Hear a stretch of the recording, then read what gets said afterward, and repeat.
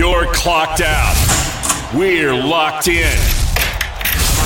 You're listening to Crunch Time with Miguez and Mesh here on The Game. 103.7 Lafayette and 104.1 Lake Charles, Southwest Louisiana's sports station. Welcome. Tuesday, August 16th, 2022. It's Crunch Time with Miguez and Mesh. You're listening to The Game. 103.7 Lafayette, 104.1 Lake Charles. Your home for the LSU Tigers and Houston Astros in Southwest Louisiana. Matt Miguez here. And I'm not going to waste any time today. We've got a lot to get to. I'm just going to jump right in here. Astros released their lineup for this mega matchup tonight that everybody's talking about. Justin Verlander versus Dylan Cease. Two of the best pitchers in all of the MLB, especially in the AL, but two of the top pitchers in the entire league. Here's your starting lineup. Jose Altuve, Yuli Gurriel, Yordan Alvarez, Alex Bregman, Kyle Tucker, Aledmys Diaz, Jeremy Pena, Mauricio Dubon, Martin Maldonado. You know who I didn't say? Where in the hell is Trey Mancini? Again. I don't understand why this keeps happening. You put together a 3-team deal to bring in a talent of Trey Mancini's caliber. He comes in and hits 3 home runs in his first 3 games in an Astros uniform. Yet he's only played in half of the games he's been a part of the team. He's been on the Astros roster for 11 games now. He has 35 plate appearances and 33 at-bats. That means on average, he's taking 3 trips to the plate a game. On average, across the league, guys take 4 trips to the plate. So what gives? Last night's another prime example of Dusty Baker's mismanagement. Jose Urquidy throwing an absolute gem of a performance. 7 1/3 innings, I think it was, when he got taken out. Rafael Montero comes in. What happens? White Sox score 3 straight runs without ever retiring a batter. If it's not broke, why are you fixing it? James Mesh, the co-host with the most. What's up, buddy? I mean, I'm glad you're fired up about this because it seems like every other game, he's not in. It just doesn't make sense to me why you would work so hard to acquire a guy like Trey Mancini if he's not going to be a staple in your lineup. Now, I'm not saying he's got to be in the field. He doesn't have to be even in the 3-hole or the 4-hole. He can DH for all I care. He's got to have a part in every game you play. Maybe not have to be out there for maybe a game or 2 every once in a while. But the fact that he's only out here half the time, he's played. I don't understand what's going on. If you don't count pinch hitting, he has played 6 of the 11 games. So just over 50%. Right. Now he's pinch hit here and there in a couple of those games that he didn't technically play in. But playing all 9 innings, he's played in 6 of 11 games. That's way too few. A day off every now and again? Yeah, it happens. That's baseball. It's a 162-game season. You're going to give guys days off. Trey Mancini has gotten way too many of them. I don't understand it. And I really thought that tonight's game, with the way things went down last night and it being such a mega pitching matchup between Verlander and Cease, you would think that's the perfect stage for a guy like Trey Mancini. You bring out the big guns. Maybe there's a reason we don't manage an MLB baseball team. There's got to be some type of details that we don't know about that they're keeping from us as to why Mancini isn't in at some points. If you want to give us your thoughts on why Trey Mancini isn't in the Astros lineup, game hotline 706-0111. Also here in Acadiana, you can watch us on the simulcast on Stadium 32.3 and Channel 133 on LUS Fiber. Of course, we'll talk more about the Houston Astros with Apollo Dez of Apollo HOU when we do To the Moon at 5:30 this afternoon. Also at 4:30, Ryan Shumpert of Rocky Top Insider is going to join us to give us a season preview on the Tennessee Volunteers. And then at 5 o'clock, we had some hiccups getting them yesterday. We're going to have them today. Glenn Gilbo is going to join us at 5 to talk about the new Skip Bertman book, Everything Matters in Baseball, the Skip Bertman Story. So that's your show for today. Here's your poll question of the day. Has the Astros series with the White Sox been lost? Do the Astros tie up the series tonight? Yes or no? Personally, I think the Astros do tie up the series tonight because as well as Dylan Cease has been performing, which, I mean, a 1.93 ERA, he struck out 170 batters. Dylan Cease has had himself a year.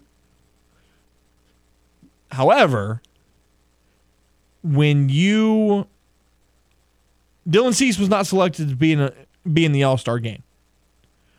When you have a chip on your shoulder and it's a home game against the best team in the American League, I have a slight feeling that Dylan Cease is going to come out maybe a little too amped up, maybe just a bit too wired, might walk a few more batters than he normally does. The Astros may take advantage of the fact that he's that wired up. I don't know. I could see the Astros doing some damage tonight. James, what do you think? I personally think they tie it up. I think they're too good and too talented of a team to go 0-2 in a series. Have they done it a couple times recently? Yes. But if they want to prove themselves and show why they are still a World Series contender, it comes down to one of these games like tonight. That's what it comes down to. Yep, I agree with you 100%. But you see, the one thing that's going to get interesting, though, as we head into, here we are at the end of August, going into September. I mean, baseball season's got a month and a half left. Yeah, we're about to hit football season. And when football season hits, that means we're about to hit MLB playoffs. And then within a month of that, we got the World Series. Yep. Because it's always in October. We're right there. Yeah, game 7 of the World Series would be November the 5th. There is not much time left. No, not at all. And looking at the playoff picture right now in the American League, the Astros and the Yankees would have the 2 byes. The Rays would play the Guardians for the wild card. Mariners would play the Blue Jays for a wild card. And then in the NL, Dodgers and Mets getting the bye. And then your 2 wild cards would be the Phillies and Cardinals and the Padres and the Braves. Now, the Padres and the Braves could be a fun game. It'd be better if Fernando Tatis wasn't on the shelf for 80 games. However, the Braves are starting to figure it out. They're winners of their last 7. The Padres, they have immense talent, but they just can't seem to put it all together. We've talked about that before. They can't. There's always something in their game that hiccups. And the faster that they figure out how to avoid the hiccup, the better off they're going to be. Let's go to the game hotline. T's calling in on this Tuesday afternoon. T, what's up? What you got? Yes, on the poll question, they do win tonight. And as far as for the call last night to take out Ordizzi, or however you say his name, I think there's something behind all this where the relievers want more money. So they want to pitch to show they can pitch. So I think there's something up with that, because why do you take a guy out in the 8th inning, Yeah, it's either that or because I don't necessarily disagree with that, but I think the bigger thing is that managers today have this mindset of, oh, I got to make sure my guy's well rested. I can't let him pitch too much. Well, here's the thing with the Houston Astros. You have 6 starters. Let Urquidy go and give him an extra day off and just be done with it. I know. I don't get it. And as far as for the Mancini situation, I totally disagree with you because I know you don't remember that Yuli Gurriel was batting champion last year, right? Oh, I remember. He's not hitting the cover off the ball right now, but and you can't sit Yordan all the time. You got to at least DH him. So, I'm fine with that. I mean, I'm with you, but at the same time, you could have all 3 of them in the lineup at the same time. Yuli could play first, Yordan could play in left, and you could DH Mancini. Or vice versa. Mancini could play in left, and you can DH Yordan. Does that take Diaz out of the question? I mean, more times than not, yeah. More than likely. I don't know that a Litmus Diaz needs to be an everyday staple in the lineup. I understand that. Yep, you're right. Well, anyway, guys, love y'all show. Keep up the good work, bud. Appreciate you as always, T.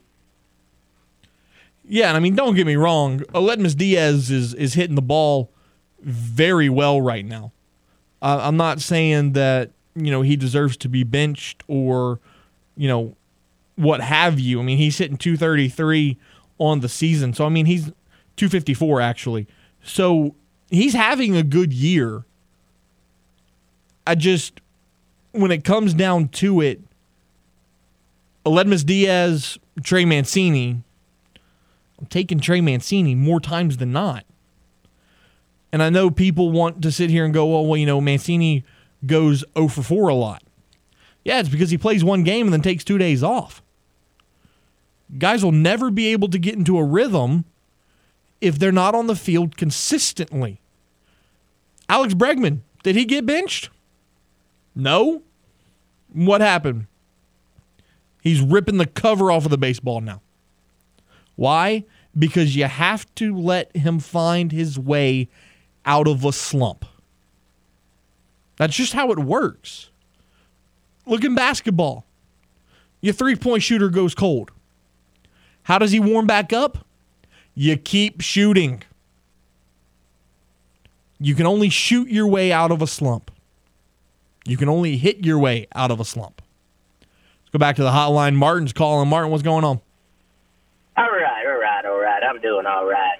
Yankees still can't win to save their lives. But anyway, I was calling to clarify something that Delusional Paul called in and said yesterday. Okay, he said the Yankees ain't winning right now because they got injuries, right? That is what he said, yes. That's what he's blaming it on, okay? Now, when I texted him this weekend, he said, we let y'all win. Oldest excuse in the book. Come on, man. Come up with something better. Now, he wants to use the excuse that the Yankees got injuries. The Boston Red Sox whole pitching staff is injured right now, and we still shut them out. So what's the excuse there? You see what I'm saying? I'm with you. The New York Yankees, their days of winning 27 ships are over. They're going to stay at 27 for an extremely long time, and that's just it. The Red Sox are going to win another World Series before the Yankees do, and I'm willing to bet some money on that. Disagree with that wholeheartedly. So, they definitely will, because the Yankees, they just can't. They got to learn how to beat the Astros before they beat anybody. And don't the Boston Red Sox? Don't the Boston Red Sox need to learn how to keep their stars on their salary cap? Well, the Boston Red Sox need to learn how to hire a decent manager, because Cora is not the answer. I've been after them to fire him all season long. We should have never got rid of Francona. I don't know why they got rid of that man. He won y'all first championship in 100 years. I mean, come on, man. But that's all I had to say. The man's delusional. Now, I need to call him, I guess, every morning to take his delusional medicine. I guess I'll start reminding because he's delusional. But anyway, I love him to death. He's my buddy. But yeah, I hate to be the bearer of bad news. The Yankees ain't winning no World Series anytime soon. Thanks for taking my call, and go Red Sox. Okay, so Alex Cora was the bench coach for the Houston Astros when they won the World Series in 2017. Immediately after that season, he gets hired by the Boston Red Sox. What does he do in his first season as Red Sox manager? They go 108-54 and win the World Series. Why would you want to fire that guy? He's only had one losing season in his time in Boston. He went 84-78 in 19. He went 92-70 in 21. And then so far this season, so he hasn't even had a losing season because the record I'm looking at is this year so far. They're 57-59. Why are you firing that guy? But again, if you can't hold on to Rafael Devers and Xander Bogaerts, you're not going to win a World Series anytime soon. You're not winning a World Series off of farm players. Do farm players turn out to be great? Of course. However, they turn out to be great. They don't step into the pros and instantly be great. It's not how it works. I mean, everybody in Atlanta wants to talk about how great Michael Harrison and Vaughn Grisham is. Sure, those guys are off to some hot starts. They can't keep this up. Not consistently.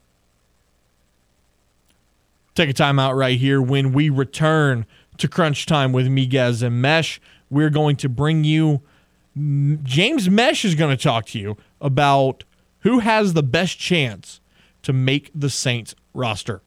We'll do that on the other side. You're listening to The Game. It's 103.7 Lafayette, 104.1 in Lake Charles. It is Southwest Louisiana sports station and your home for the LSU Tigers and Houston Astros.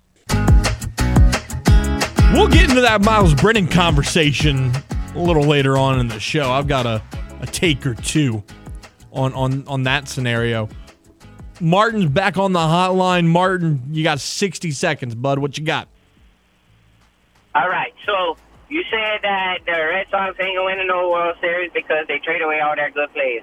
So my response to that is the Yankees got all the good players and they still can't win World Series. So that's all I got to say about that. And one more thing about Miles Brennan. All he needs to do, take a little time off, head straight down the I-10 and come to UL, the better team the last few years in Louisiana. And that's all I got to say about that. There's my 60 seconds, and go Red Sox. Thank you. Thanks for taking my call. Appreciate you, Martin. All right, so the whole Yankees-Red Sox thing, I mean, the Yankees, yes, they're struggling right now. Yes, they've lost, what is it now, 10 of the last 12?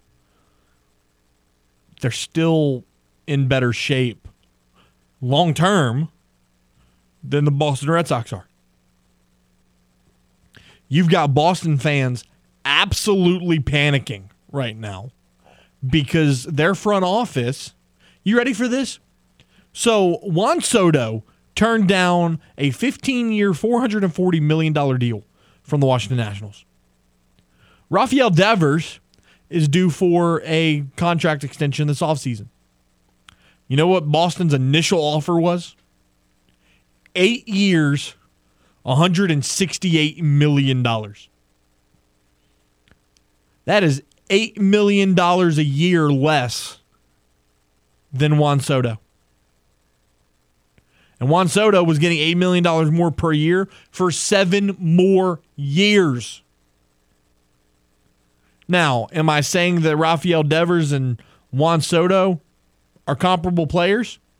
No. However, they're pretty close. Rafael Devers should feel utterly disrespected by 168. That's terrible. Now, you want to give him 12,300? Cool. That's a deal. That's something you could work out. 8,168's a slap in the face if you're Rafael Devers. That's horrible. All right, James, your turn. All right, I'll try to make this one quick. So I'm looking at the team. I'm looking at the Saints. You got 53 spots. I think there's about 33 that are already solidified. 32, 33. So that leaves you 20 to 21 left. I'm kind of looking at it, also looking at what happened on Saturday. Who do I think has a better chance now to make the roster, and who do I think kind of ruined their chances a little more? Who lessened their chances after Saturday's performance? One player that I'm looking at that improved their chances, Tony Jones Jr. I looked at the running backs. You had Dwayne Washington had a fumble, and you also had Abram Smith, the rookie, the undrafted rookie, who we've been talking about being the RB3. Both of them had fumbles. Not only Dwayne Washington, he got his back, and Ian Book got one of his back. But Abram Smith, he had the ball punched out at about the 1.5-yard line, where the Saints could have sealed the deal and won the game right there and wouldn't have to worry about the collapse that happened in the final 2 minutes. Tony Jones, when I watched him, he looked explosive like he did last year. I'm almost wondering, was Tony injured last year? Because he just looked like he was slow. He looked sluggish. I didn't understand what was going on. Maybe he's just a preseason machine. But whatever it is, I like what he's looking like right now. He has a very good chance of being the RB3 and solidifying himself in that roster. One player that I don't like, there's actually a couple. And I'm looking at the secondary. Brian Allen, who you recently signed, but let's be honest, the first 4 corners are pretty much solidified. You got Lattimore, you got Adebo, you got Bradley Roby, who's been looking insane and has been so much more comfortable with the playbook. And then you got the rookie Alontae Taylor. That's 4. You usually only keep 5. So everyone else, there's 5 other players right now. Jordan Miller, Bryce Thompson, Brian Allen, DeMarcus Fields, and Vincent Gray. Brian Allen and DeMarcus Fields, to me, that dynamic duo, I don't want to say needs to go right now, but it is not looking good for them. DeMarcus Fields, he gave up the fade route to Jalen Camp for the Texans, the first touchdown, and then he was on the zone coverage on the right side. That was his side. He's the boundary corner. He gives up the other touchdown. He gives up the game-winning touchdown. He gave up 2 touchdowns, the only 2 that were given up in the whole game. Whereas Brian Allen, he had the nice pick when Driscoll tried to throw down the right sideline. Cool, you got the underthrown pick. Awesome, glad for you, bud. But guess what? The next drive, the game-winning drive, you're the one that gets busted on the double move. You're the one that looks silly in a spin cycle on the double move, giving up a 40-yard pass. And then 1 or 2 plays later, you come up another one. Jalen Camp, he comes at you again. He runs a curl, quick hitch, whatever you want to call it. Spin move off you, break the tackle. Spin move on someone else. Spin move, picks up 15, 20 yards to set up the touchdown for the other Texans receiver. It's like you two folded in the last minute. Y'all were looking okay. Y'all weren't really standing out, getting amazing picks. Brian Allen got the good pick. Cool. But when it came down to it, they ruined their chances when it came down to the end. And Bryce Thompson, I feel like he has a better chance at this point because of his special teams ability. Well, that and the fact that he's not going to technically take up a roster spot because he's on the IR. He is currently on the IR, which another player you could look at is you could grab Jordan Miller. Yep. A guy that I thought stood out very nicely and may have improved his chances. What about a guy like Dejon Dixon? You know, he's kind of been a dark horse at wide receiver throughout camp, the Nichols product. He had the most receptions in the game. 3 catches, 33 yards, and the 3 catches was on 4 targets. Yeah. He was efficient. I was impressed by Dejon Dixon. Another player that I really liked, that I think improved his chances, Chase Hansen. Look at the first play from scrimmage. He blows up the run on Marlon Mack for a 2-yard loss. Comes back later, gets the tipped ball interception, and he returns it about 35, 40 yards. sets up good field position. Then he had another tackle for loss. I think he had 6 total tackles for the game in the limited time that he played. He made himself an impact. Just also the fact that he was signed recently. Yep. He was very impressive. And then one more guy that I think lowered his chances, Traquan Smith. Bud, you were supposed to be the wide receiver 1 last year. You're out here for the majority of the time. You get 2 targets. You only catch 1 of them. And your other target, it's a fade ball to the back left of the end zone on 3rd down. Here's your chance to prove yourself. The Texans corner knocks it away from you, and your head is on the field because you're like, I can't believe I just let that happen. How are you in for that long and you only get 2 targets when you're supposed to be, at worst, the 4? Because you were supposed to be the 1 last year. Wah, wah, wah. Bye. Don't let the door hit you where the good Lord split you. He can go, and Ian Book can go. I'm not fully out on Ian Book. Oh, but glad you're not. Everybody else is. But look, you don't completely get rid of him. You just keep him as your practice squad guy. You only run 2 QBs. You run Jameis and you run Andy. And then you have Taysom as an emergency 3 because he's had the history of being a QB. You keep him at tight end unless it's an absolute emergency. And then the following, you elevate Ian Book. You know how much I hated Ian Book's performance? How much? This guy hasn't played in the NFL in like 4 years, and I'd bring him in as the practice squad guy before I let Ian Book be that role. Who would that be? Colin Kaepernick. Colin's been out since 2016. However long. 4 years, 5 years, 10 years. I don't care. I'd put him on the practice squad before I put Ian Book on the practice squad. He was that bad. And he was that bad against Miami last year. Every opportunity that guy, and now I understand the game against Miami last year. He's getting thrown to the wolves. The cards were stacked against him. I understand. You got to show at least a little bit of upside. You showed none. The only upside Ian Book showed Saturday night was the fact that he ran the ball 4 times for 22 yards. That's it.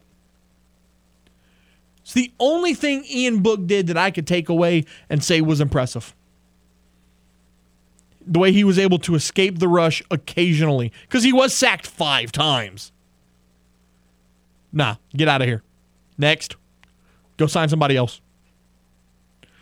The game 103.7 Lafayette, 104.1 Lake Charles wants to hook you up with our latest Astros weekend getaway. The red-hot Houston Astros take on the Baltimore Orioles Saturday, August 27th, and you can be there. Register in the game clubhouse to score 4 tickets, a tour of Minute Maid Park, and hotel accommodations that Saturday night. Astros weekend getaways are powered by Butcher Air Conditioning, La Meridian Houston Downtown, and The Game. It's Southwest Louisiana's sports station. Take a time out when we return. Ryan Schumpert of Rocky Top Insider will join us for a preview on the Tennessee Volunteers right here on The Game. It's 103.7 Lafayette and 104.1 Lake Charles, Southwest Louisiana's sports station. Download the free The Game mobile app for Android and Apple devices. No matter where you are in the country, you can listen to The Game. 103.7 Lafayette and 104.1 Lake Charles, Southwest Louisiana's sports station. Time to talk the Volunteers of Tennessee here on Crunch Time with Miguez and Mesh.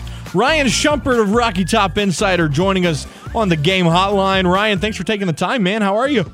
I'm doing well. Appreciate you guys having me on again. So let's look at this football team. 7-6 last year. They've got a lot coming back. 15 starters returning if you look at both sides of the ball. This season under Josh Heupel, what's kind of the vibe around Knoxville? What's the expectation? Well, I think there's certainly, when you look at vibe, I think a lot more excitement than there's been in many years. Probably, I think you have to go all the way back to that 2016 season, the time last there was this kind of buzz around the team and energy around the program, and it's really night and day different if you want to just look at last year, when I'm not sure, going into Heupel's first year with the cloud of the NCAA investigation and obviously the pour into the Jeremy Pruitt era, I'm not sure there hardly ever been as much apathy around the football team as there was. And then obviously I think that's changed pretty radically this year, and I think when you look at what Tennessee can do on the field, I think this is a team that's probably going to be somewhere between 7 and 9 regular season wins, and obviously we'll see what happens in a potential bowl game. But the offense, I think, and especially Hendon Hooker's return, gives a lot of reason for optimism, and if the defense can take some major steps forward, Tennessee could have a chance to have one of its better seasons here in the last decade. You talked about Hendon Hooker being back. He's back as one of the top quarterbacks in the SEC. Ryan, what makes him so special? I think it's efficiency more than anything. You go back and look at last year, 31 touchdowns, just 3 interceptions. He took care of the ball. He made correct decisions, and he was accurate. You go back to those first 5 quarters of the season when Joe Milton was Tennessee's starting quarterback, and Tennessee couldn't hit a deep ball.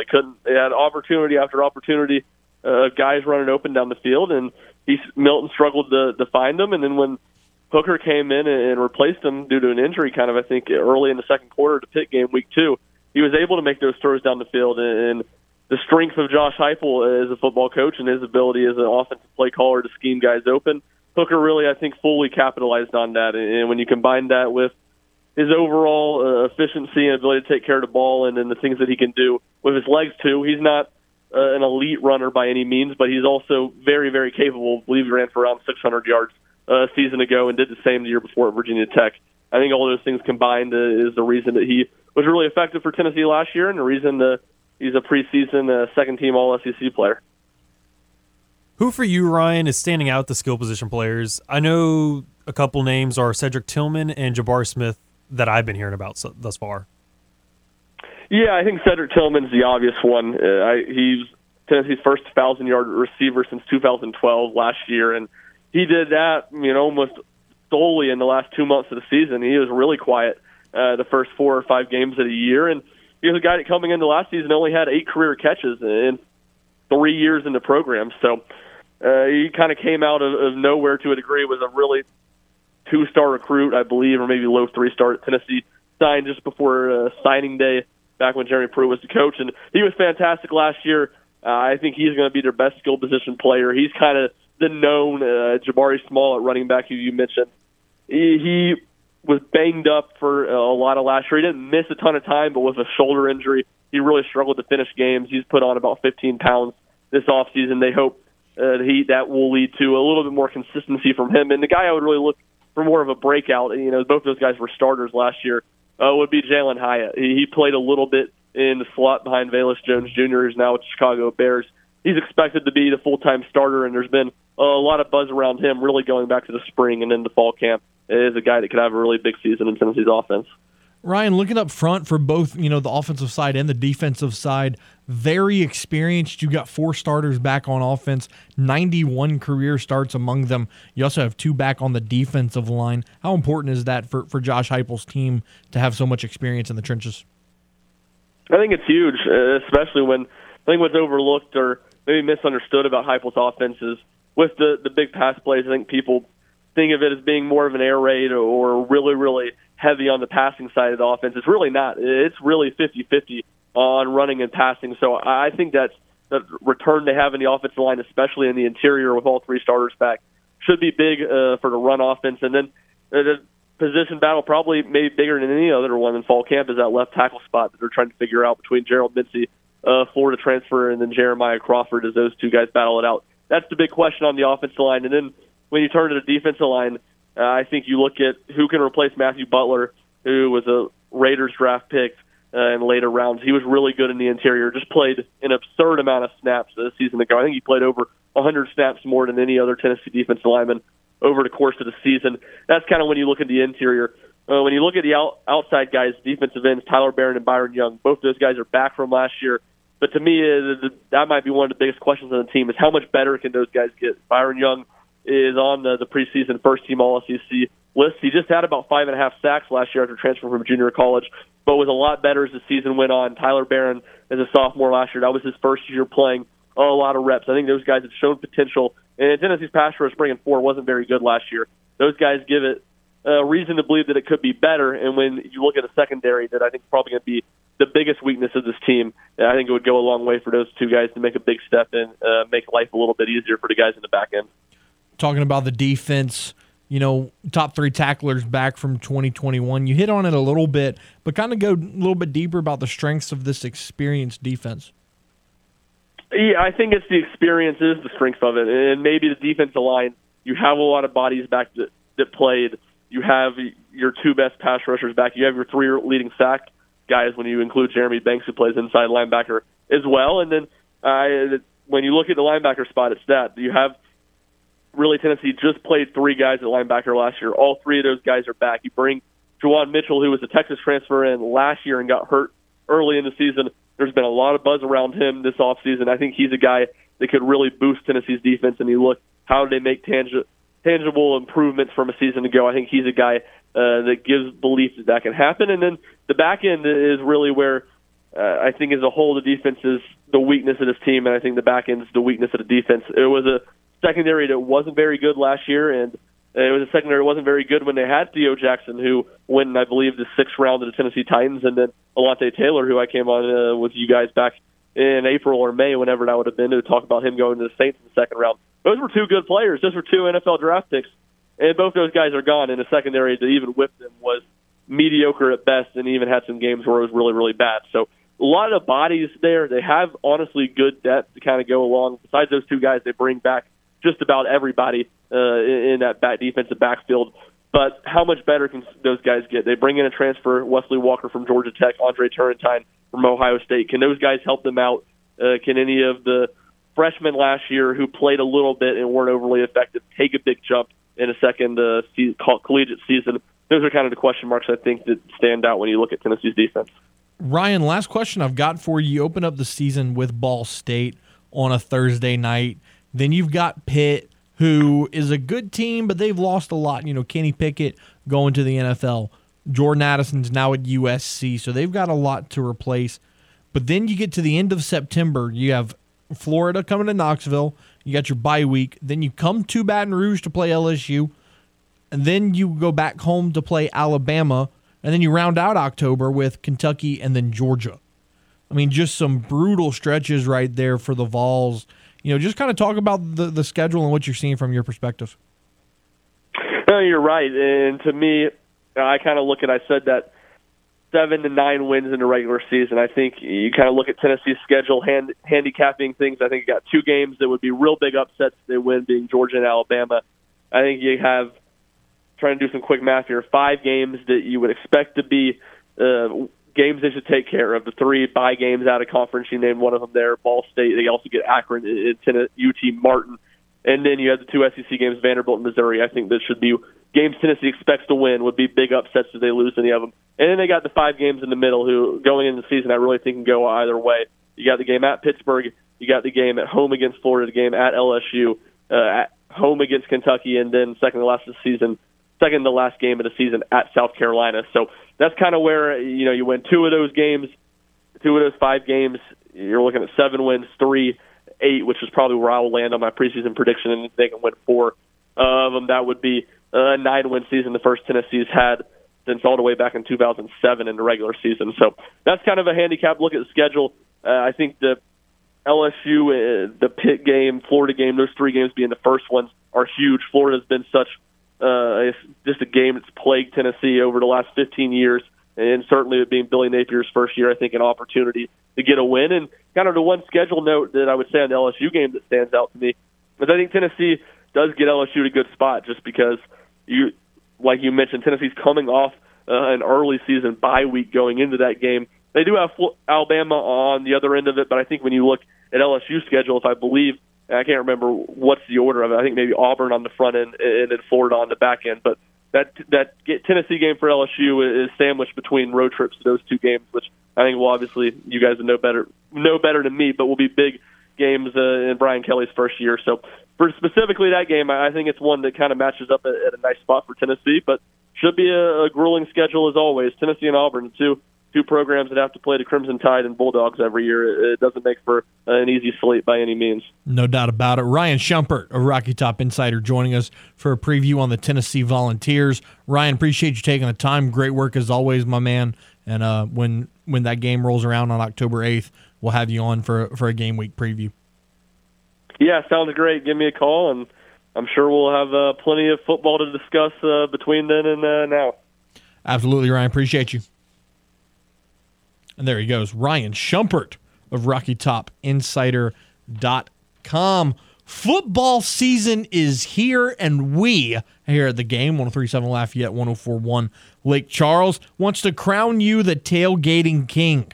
It's the ultimate tailgate giveaway presented by St. Landry Lumber, Austin Outdoors, and the game. Score $500 to Chop Specialty Meats, a new grill with accessories, a cooler, set of chairs, a $500 Visa gift card, tickets to the Tigers and the Raging Cajuns, and much more. Enter the Game Rewards Club, 1037thegame.com or 1041thegame.com. It's the ultimate tailgate giveaway powered by St. Landry Lumber, Austin Outdoors, and the game. Take time out, wrap up hour number 1 on the other side. You're listening to the game. It's 103.7 Lafayette, 104.1 Lake Charles. It's Southwest Louisiana's sports station and your home for the LSU Tigers and Houston Astros.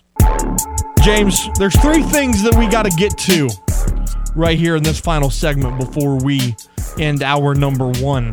First things first, LSU basketball getting a major commitment this afternoon. Corey Chest, he's the number 1 player in the state of Louisiana for the class of 2023. He's a 4-star forward. He has committed to Matt McMahon and the Tigers. So big, monumental story again for the Tigers as they sign the top recruit from the state of Louisiana in the 2023 class. He's from McMahon High School in New Orleans, 6'8", 180 pounds, and he had offers from Houston, Kansas, Ole Miss, and the Louisiana Raging Cajuns, as well as Texas A&M and Vandy. So he had a lot of offers, choosing to stay home with the Tigers. So big news there. Also, some NFL news of note. The New England Patriots have placed Malcolm Butler on the IR. Doesn't specify as to why, but just he's on the IR. That's a big story. The Raiders have also released veteran defensive tackle Vernon Butler and wide receiver DeMarcus Robinson. Now, defensive tackle has not really been a position of need for the Saints, but a guy like Vernon Butler, do the Saints maybe pick up the phone? James, what do you think? I'm not too sure about that since you've already added a couple of people from the line, and I'm not huge on him. He's not a high name, but you just got Nico Lalos the other day. You just brought back Jaleel Johnson after releasing him a week ago. You could do it, but to me, that just shows a sign that you don't like how your defensive line is looking, which I don't disagree with. Peyton Turner could not get past the second-string lineman for the Texans. I didn't see much out of the other ones in Carl Granderson and Tano Passanio and Malcolm Roach. I didn't see much pressure from them. They got there late, but the sacks didn't show up. The QB pressure didn't show up, especially late. Yeah. I like Vernon Butler's skill set, and I think he could provide a lot to the Saints. But I do get where you're coming from, where I don't know that it's 100% necessary. You still have about 20 players at that position that you could fill. Right. Also, how about a fight at Patriots camp? Apparently, Mac Jones threw a touchdown pass, and he went up to Brian Burns and said, "Hold my blank, you little blank," which apparently started a massive brawl. So props to Mac Jones for starting fights at Patriots camp, I guess. You know, it is what it is. Hour number 2. How about Glenn Guilbeau coming on and talk about Skip Bertman, his new Skip Bertman book, Everything Matters in Baseball, the Skip Bertman story. And then at 5:30, we're going to the moon to talk about the Houston Astros. Bad loss last night. Can they rebound tonight? We'll bring you the update of the poll question here in the second hour as well. Don't go anywhere. 2-minute drill, top of the hour sports update coming up next here on the game. It's 103.7 Lafayette, 104.1 Lake Charles, Southwest Louisiana's sports station. You're clocked out. We're locked in. You're listening to Crunch Time with Miguez and Mesh here on The Game. 103.7 Lafayette and 104.1 Lake Charles, Southwest Louisiana's sports station. Well, my headset broke. Hour number 2 of 2. It's Crunch Time with Miguez and Mesh, 5:02 on your Tuesday afternoon. Matt Miguez, James Mesh. And now we are joined by Mr. Glenn Guilbeau of Outkick.com and the author of the new Skip Bertman book, Everything Matters in Baseball, the Skip Bertman Story. Glenn, thanks for taking the time. How are you? Sure. How are you? I'm doing well.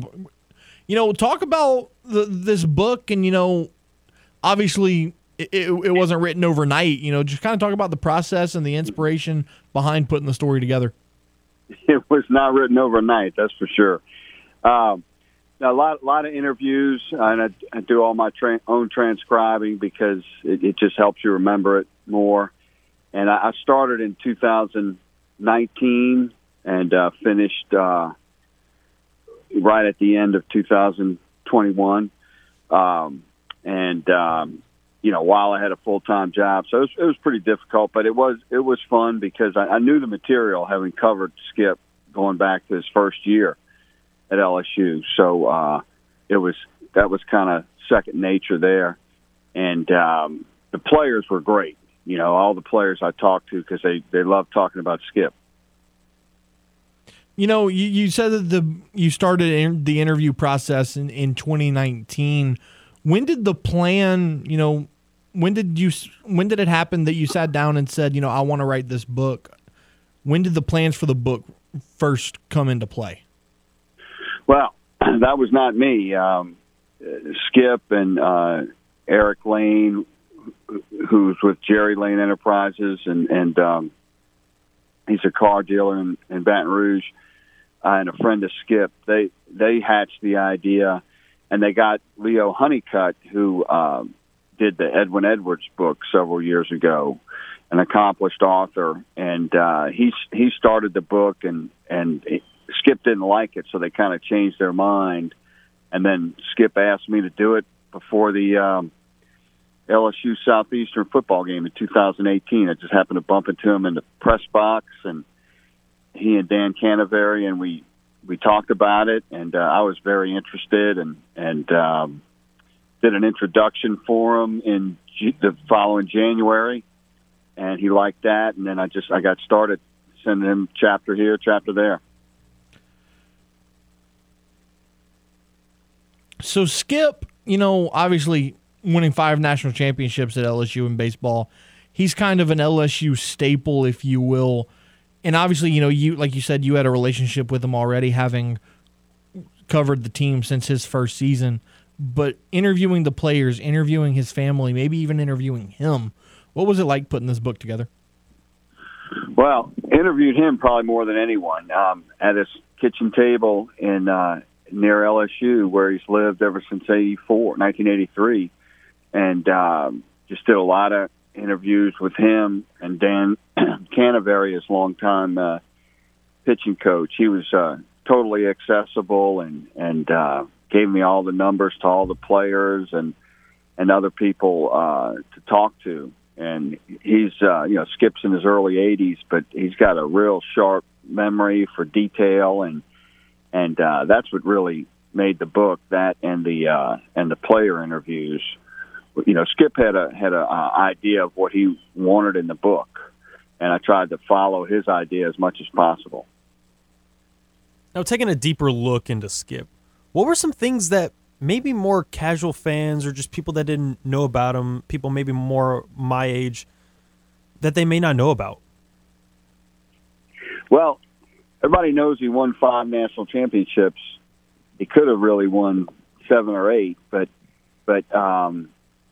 he also hired 4 coaches who won national championships: Paul Mainieri, Les Miles, Chuck Winstead in golf, and Dennis Shaver in track. So really, he won 9 national championships in a way.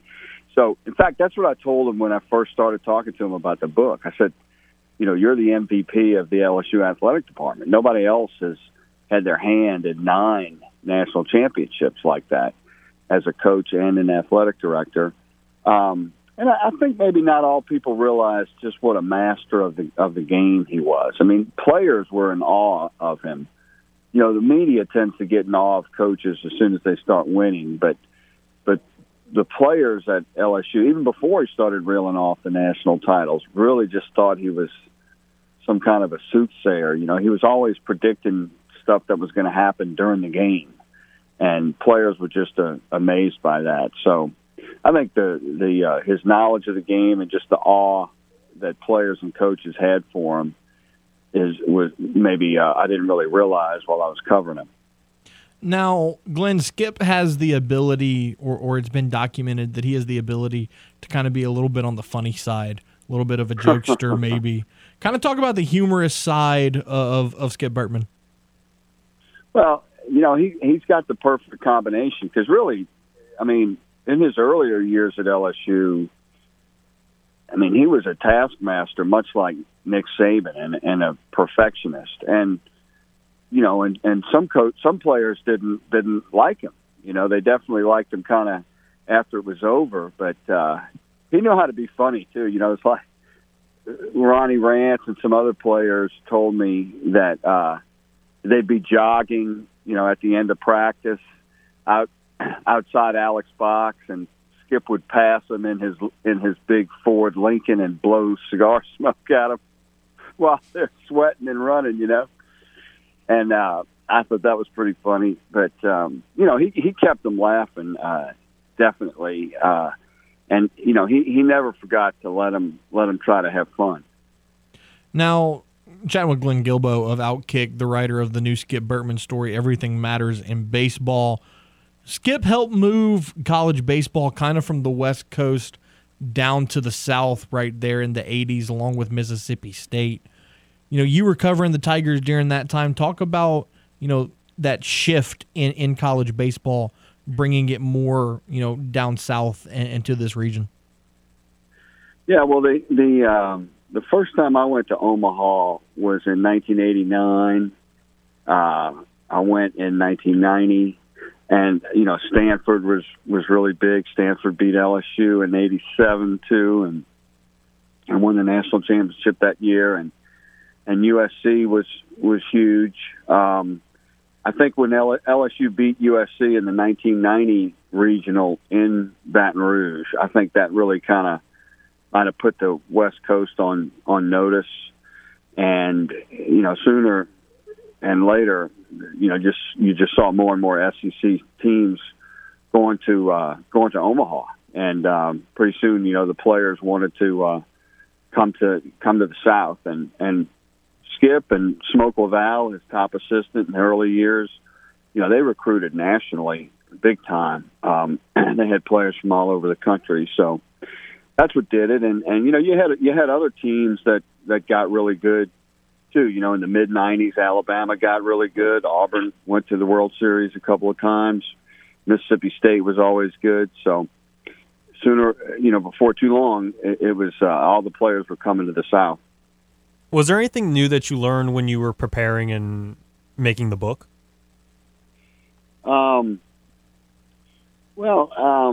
Just the way Skip developed pitchers.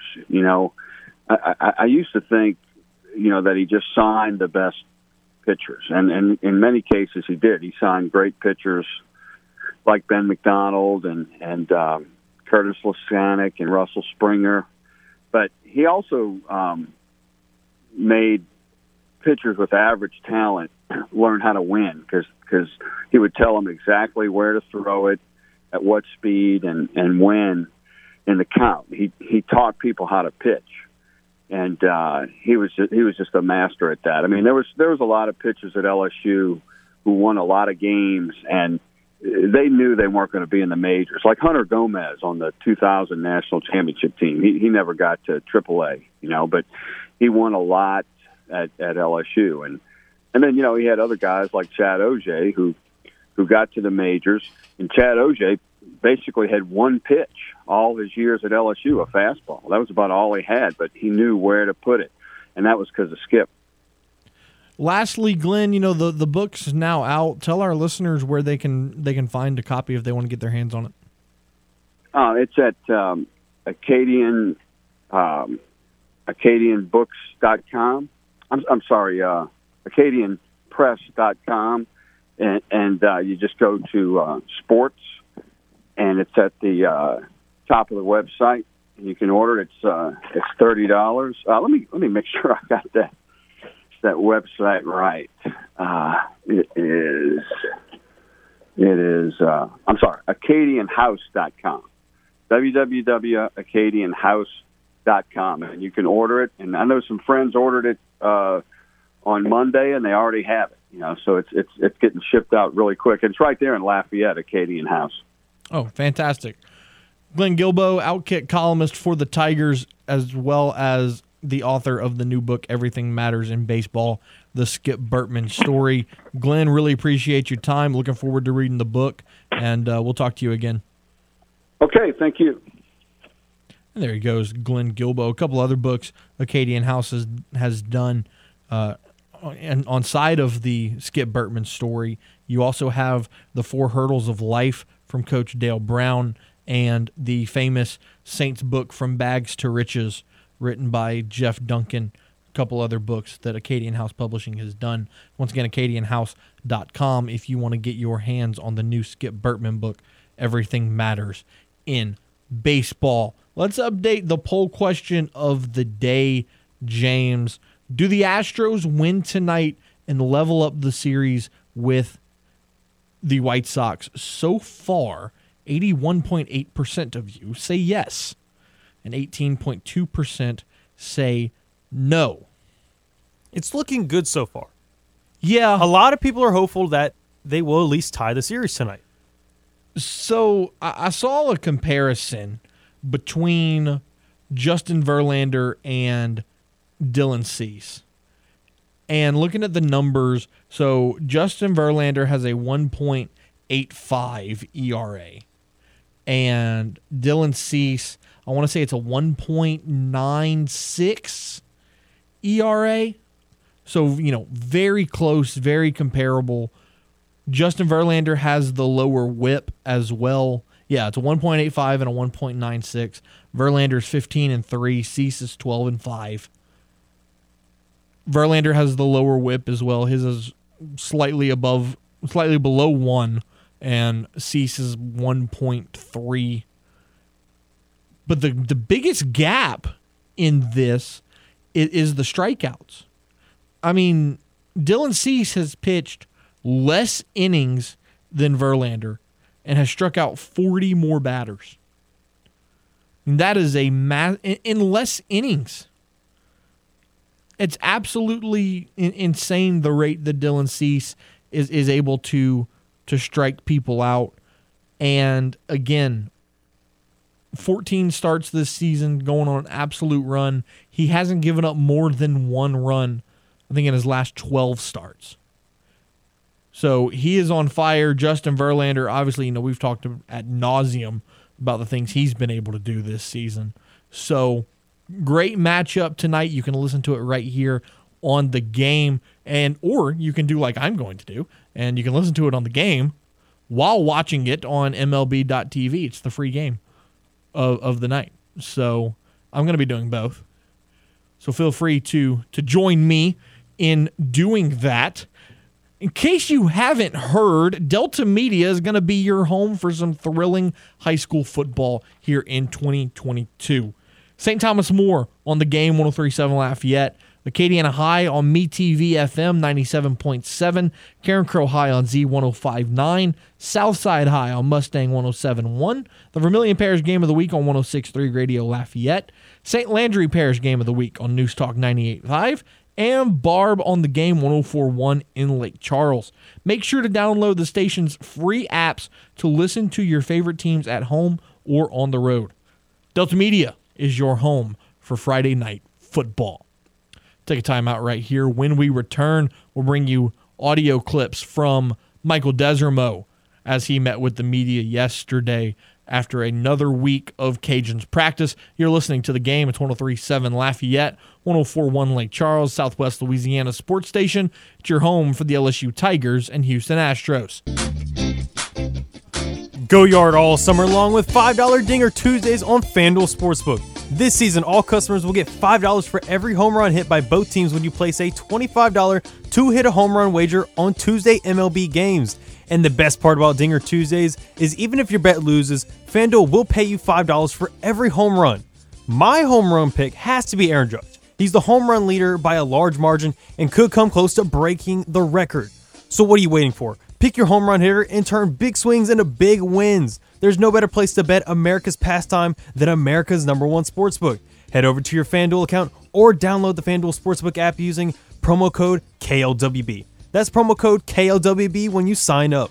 You must be 21 or older and present in Louisiana and permitted parishes only. Bonus issued as non-withdrawable site credit that expires in 7 days. The max bonus is $25. Restrictions do apply. See full terms at sportsbook.fanduel.com. And if you or someone you know has a gambling problem and wants help, call 1-877-770-STOP. May get your bet on. Get your bet on with that FanDuel. All right. Michael Desormeaux spoke with the Cajuns media yesterday.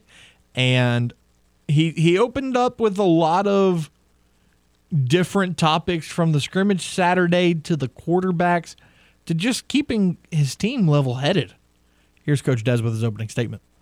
All right, so, kind of in the dog days of fall camp now a little bit, the newness kind of starts to wear off a little bit. And, the challenge, I think, every day, what you're challenging your teams to do is show up every day and try to make this the best day that you've had since you've been here. We were really pleased with the scrimmage competition, all the way up until that point. Practice has been really spirited. Yesterday was a little bit of a lull. I think a little bit of a, fatigue sets in a little bit, so today is about bouncing back, going back out there. We're going to have another real one today. We're going to strap it on and go to work. And I think that's the you start to get into it where you start looking too far ahead, right? You start feeling like you're ready for the season. You start feeling like, you're ready to get school started and kind of get into a normal routine. But the fact of the matter is that, 3 weeks away, you got a lot of work to do. And that's where we're at. So, had a really good walkthrough this morning. Excited about hitting the practice field again today and trying to keep scratching and clawing and get a little bit better. 3 weeks until the season gets underway for Desormeaux and the Cajuns. And like you said, there's still a lot of work to do. The biggest thing is, you still don't know who the quarterback's going to be. I thought all those guys operated pretty well. To have as much as we had in and for them to operate, there weren't very many misreads. Naturally there's always going to be some throws you miss, but they operated and commanded the team very well. The communication was really good. I think that's something that, I've talked about it quite a bit, right? It's going to come down to who operates within the system the best. And those guys did a really good job. And, I'm not just talking about the first two. I'm talking about all the way down to, Zion, the true freshman taking reps. Very few mental errors at the quarterback position, which we purposefully, like I said, kept a bunch of things in there to see, who's going to sink or swim, right? Who's going to screw it up. We didn't narrow it down. We wanted to keep it open, and they managed it well. Now, James, there's still a lot of questions left to answer with this quarterback competition. But Des set a deadline of August 22nd. That's in 6 days. We have less than a week to find out. I'm starting to believe that it might be Ben Woolridge. My initial gut feeling was always Chandler, since he's been with the Cajuns longer. He's had more time to know it. But when it comes down to it, Ben feels like more of a talented guy. Yeah. I don't know that I would say that he's more talented. I think I feel like he can do more. He's more athletic, for sure. And then, but you see, to Chandler's credit, Chandler takes more risks, which can get you in trouble. But when it pays off, it pays off. You look incredible. Ben's a little more passive, going to do things by the book. He's going to get the job done. He'll take it when he needs to, when he feels like it. But nothing's going to be flashy about it. So it's really going to come down to what Mike Desormeaux is looking for, because, again, Chandler is a better passer, but Ben's a better runner. Ben's more athletic. So what do you want to do with your offense is going to be the big question. But one guy that's really been hanging around this football program for a long time and has made an immediate impact since he got here in Lafayette, is Eric Garrett. Yeah, I mean, there's a whole lot of expectations for him, right? Eric is one of those guys that, he came in here severely under-recruited, right? Out of high school, came in here with a chip on his shoulder and with a work ethic to match it. And from day one, he's just been one of those guys that goes out there and he is, as competitive as they absolutely get. His knowledge of the game is way further than what you'd expect, a college cornerback's knowledge of the game to be. He understands splits. He understands concepts. He understands the matches that we're doing in our coverages. And I think for him, a lot of times the communication is inside out, right, from safety to corner. He has the ability to communicate outside in as well and get things on the same page. And, he's constantly talking. He's constantly communicating with what's coming up, kind of coaching them up on what, where we got to be, right, fast to the flat, whatever the case may be. And he does a really good job of it. His leadership is something that we value here. And I think for him, it's obviously he needs to go play really good and needs to continue.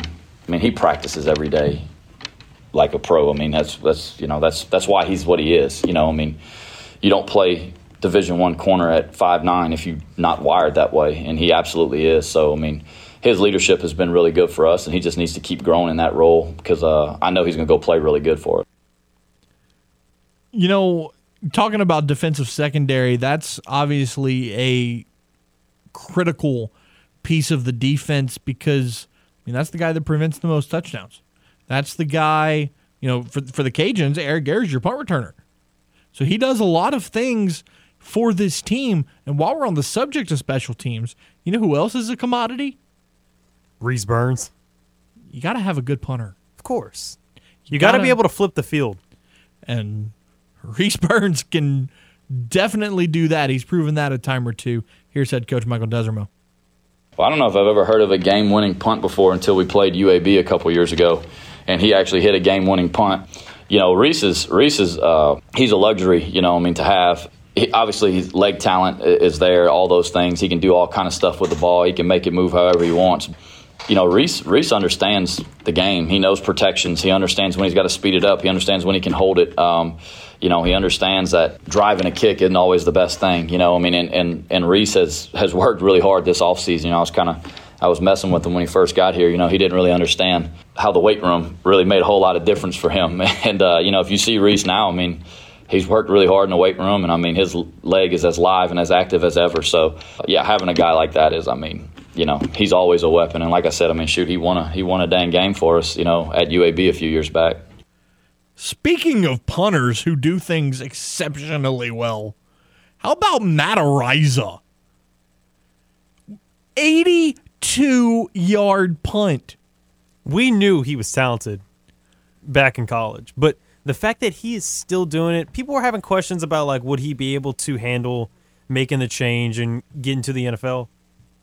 He surely proved it. I watched it live. That thing flew. 82 yards? And people want to say, well, it took a good bounce. Yeah, it did. It hung for 60, which is insane in its own right. Sure, it rolled 20 yards, but most guys get a 60-yard punt after it rolls 20 yards. He got 82 yards. First punt he's ever punted in an NFL uniform. He secured the job, for sure. I would hope so. I don't need to see anymore. I would hope so. He's not going to kick field goals because, they got Tyler Bass. But punting, that's Matt Araiza's job. Especially with them playing half the games in Buffalo. You need that whenever it gets cold. Yep. And when the weather you got to be able to flip the field. Starts getting messy. Absolutely. You need that. Absolutely. So crazy stuff from Matt Araiza. Great stuff from the Cajuns. We're getting closer and closer. Starting quarterback supposedly going to get named in the next week. College football starts, if you count week 0, first game's in 11 days. We are knocking on the door of college football season. And once college football season gets here, the NFL season is going to follow the week after. Then you're going to get into basketball. Then you're going to get into hockey. Then you're going to get into the MLB postseason. And this train just ain't going to stop. Things are going to get real wild real quick. So, train's about to leave the station. If you want to be on the bandwagon, you might want to jump on. Just saying. Take a time out right here. When we return, we're going to the moon. Apollo Dez of Apollo HOU will join us. We'll talk about the game last night, and we'll look ahead to tonight's mega matchup on the mound. You're listening to The Game, 103.7 Lafayette, 104.1 Lake Charles, your home for the Houston Astros in Southwest Louisiana. Fly me to the moon. That's driven deep to left center field. Gardner is going back. Looking up. See you later. See you later. Astros headed back to the World Series. Miguez and Mesh are ready to launch into all things Houston Astros. Here is To the Moon on Crunch Time with Miguez and Mesh. Apollo Dez of Apollo HOU. Dez, what's going on, man? How are you? I'm good, brother. How are you? Doing well. Dude, I got to ask, question number one here. You know, Trey Mancini's been with the Astros. Tonight's going to be game 12. He's out of the lineup again. It seems like it's happening way too often, in my opinion. What are you seeing from your side of things? Yeah, it's very interesting, right? Obviously, we made these trades to shore up positions at first base, left field, and catcher. So you would think these guys would get a little bit more run with what they're getting, especially Mancini, who's been showing the power side of things that we've lacked at first base. But I said it on our podcast this week, as long as the locker room is aware of, like, they're not shocked by the lineup card being posted every day and they know the game plan, then I'm okay. And that's something we'll kind of never know because right now on the Twitter sphere, everyone's in shambles. You know, another thing that a lot of people are talking about with tonight's game is Verlander versus Cease. Could be one of the best pitching matchups of the entire season thus far. Who do you think overcomes and why? Yeah, I'm going to lean to Verlander. We have Cease's number. We jumped on him last year in the ALDS. We jumped on him his entire career. Obviously, he's having a great season. As a baseball fan, I'm just looking forward to watching these two guys go to work. But you have to give the nod to Justin Verlander. He's been there all season. He's been there his entire career. He's seen it all. And look, the White Sox are playing to get into the playoff hunt. The Astros kind of are on cruise control. So guaranteed rate field should be raucous again, and they're going to give Justin Verlander a little bit of hate in the crowd. Last night's game being a 4-2 loss for the Stros, and really that came late in this one. You know, Jose Urquidy was absolutely dealing for the Astros. You pull him in the eighth for Rafael Montero, and immediately, without even retiring a batter, he walked two and gave up 3 runs. You know, what do you think went into that decision making? Yeah, that was interesting. I had to watch it on the playback as I was texting our thread. I missed the game live. I was following via the app, and I was like, well, the peripherals are Urquidy's, already in the 8th inning. His pitch count is high, but rewatching the game, you kind of should have just went with the hot hand, and that was Urquidy. And, I mean, it was a very interesting decision, to say the least. But, look, over 162, things tend to even out. We're always on the right side of it. Over 162, what I'm going to take from it is Jose Urquidy's pitching his tail off, and he's pitching himself into the playoff rotation. And that's what I'm going to take from it. Losses happen over 162, even if it comes to a manager's decision late in the games. But I'm going to take the positives, and Bregman's hot, and Urquidy pitched his tail off.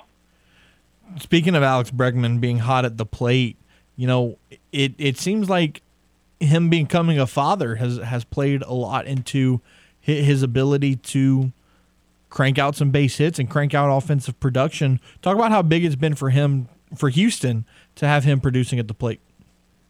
Oh, it's huge. I mean, anytime you get Alex Bregman to be Alex Bregman, that's going to lift a team's floor significantly higher. And what we've seen is him be the guy we think he could be. And look, it's been something really cool to get to know Alex over the last year. And the guy's ultra competitive. It could be anything. He's going to compete. And so when he was down and things weren't going his way, look, he was getting on base. He was throwing walks. He was doing the little things right. And he found the swing, and it started to pay off dividends. So I'm pumped to see that. Obviously, it elevates the lineup, especially with Jordan kind of going through it a little bit and try to fight through it a little bit as well. So if he's healthy come October with this lineup, I mean, that's just huge.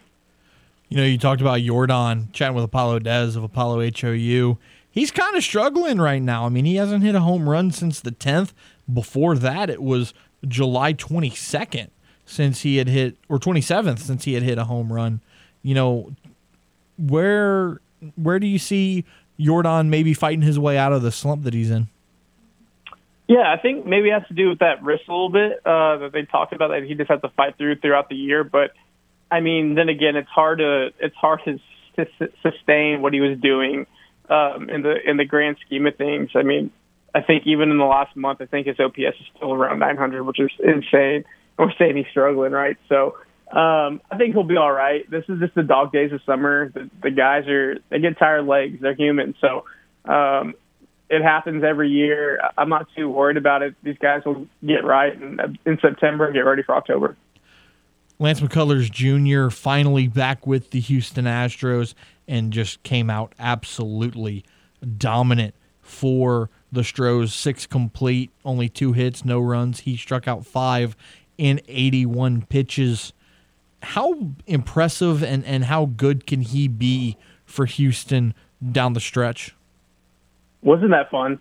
I mean, just as a fan of the sport, to see Lance pitch 300 days since his injury, to know that, you know, his rehab starts in the minors, they weren't great. They weren't sexy lines. He was getting touched up a bit, and to go out there and just give what he did and to throw a good pin today and say he felt great is awesome. And that's got to be a shot in the arm for the guys in the rotation and the bullpen. When you get a guy like Lance McCullers Jr. back, I mean, we know he's a playoff just beast, and we know what he's capable of. But at the end of the day, he's another guy you can lean on. He's a veteran now. He's been with us since the jump of the golden age. So you have all these young guys that has another voice to bounce ideas off of someone that's shown a lot of playoff success here in Houston. The Astros have currently a 12-game lead on the division in the AL West over Seattle. They are the top team in the American League by 2.5 games. Other than winning, because that's the obvious, what do the Astros have to do to kind of hang on to that spot, or maybe even catch the Los Angeles Dodgers as the best team in baseball? Yeah, I think the focus is keeping their head down and go to work. I mean, I think we have a lot of games coming back at Minute Maid Park, so that'll be a comfortability factor, and just control what you can control. At the end of the day, if they miss out and they don't get the number 1 overall seed across Major League Baseball, but they still have 107, 108 wins, you take that. I think the focus is get the AL home field advantage and make sure that the American League runs through Houston, and then you just hope that on the other side you can win some games on the road in the World Series if we get there. Over the next couple of days, Des, they've got this 3-game stretch with the White Sox Game 1 already happened, Game 2 tonight. And then, you know, you kind of round out the week and really the month of August with a big weekend at Atlanta before coming home to play 6 against the Twins and the Orioles. Kind of talk about this stretch that the Astros are about to go through, again, at Atlanta and then home against the Twins and Orioles. Yeah, I think it's a big week in the sense of it's going to keep the guys sharp. Obviously, they're kind of on cruise control in the West right now.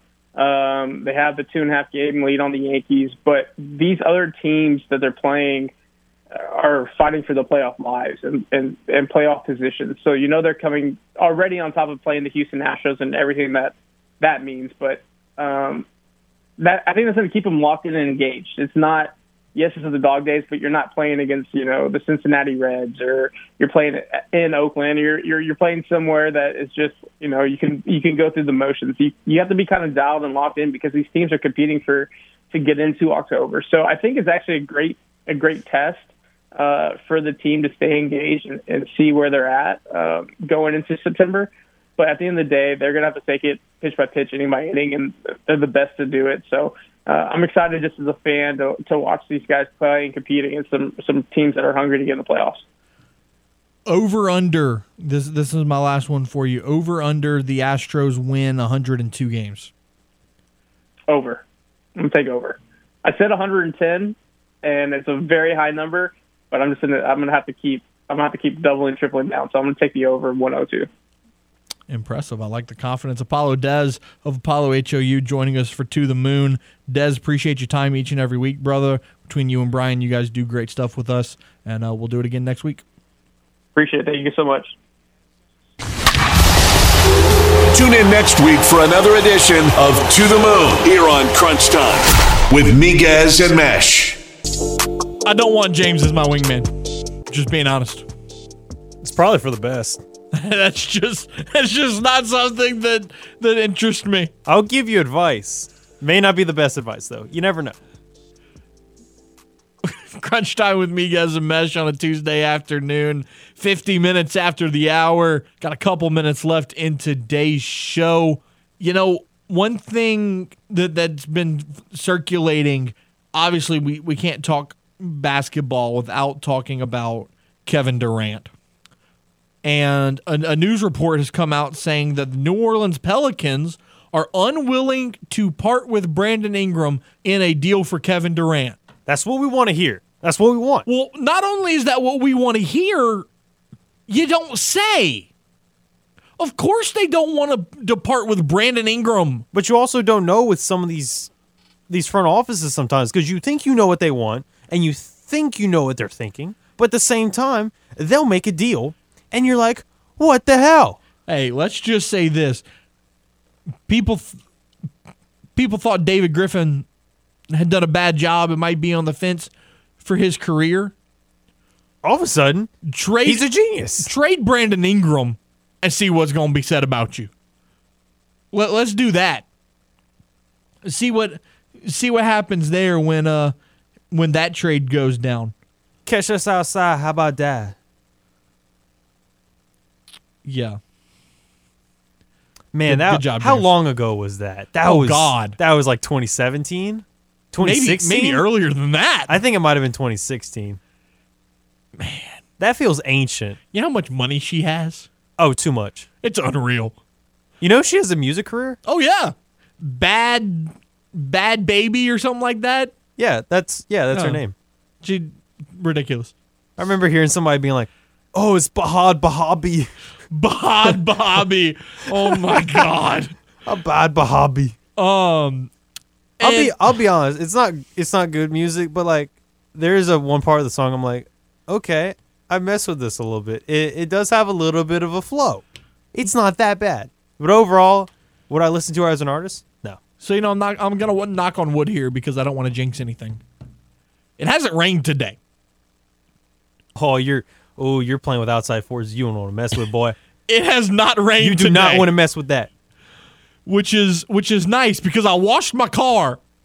I spent a lot of money to wash my car because I live in an apartment complex. I don't have anywhere to wash my car myself. And B, what I look like. Run that thing through an automatic, call it a day. Anyways, it hasn't rained. That reminds me of something. So the other day, there's some new kids in our neighborhood. Okay. And they've come by a couple of times.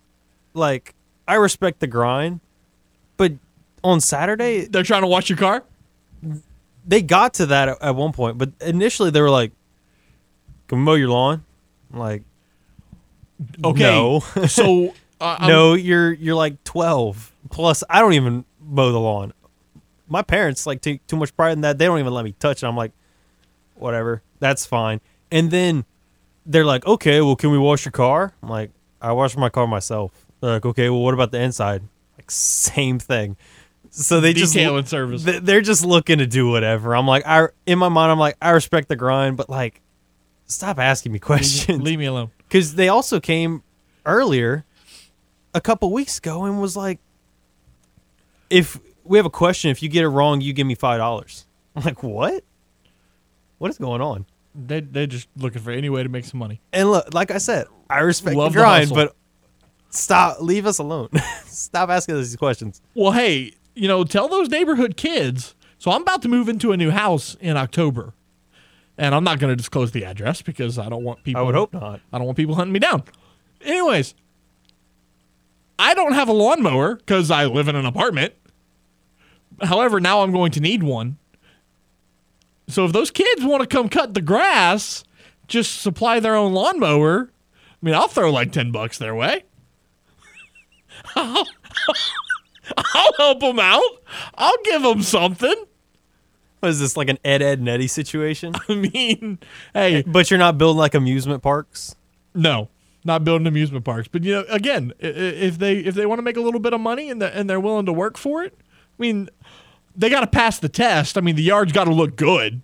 Of course. I'm not just going to pay them, just push it around. Hey, I cut it. No, that's not how that's going to work. But, yeah, I mean, I could throw $10 their way. I mean, why not? Why not? Why not? We love helping the youth. We love helping the youth of Acadiana.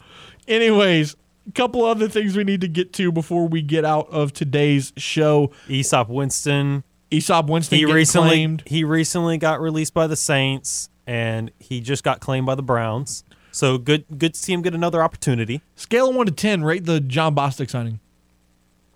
A 6. I think he's a solid run defender. I don't know if he'll end up making the roster. We'll have to see what this next game does. Since, I mean, the only way you're going to make it is if you make plays on the field and on the practice.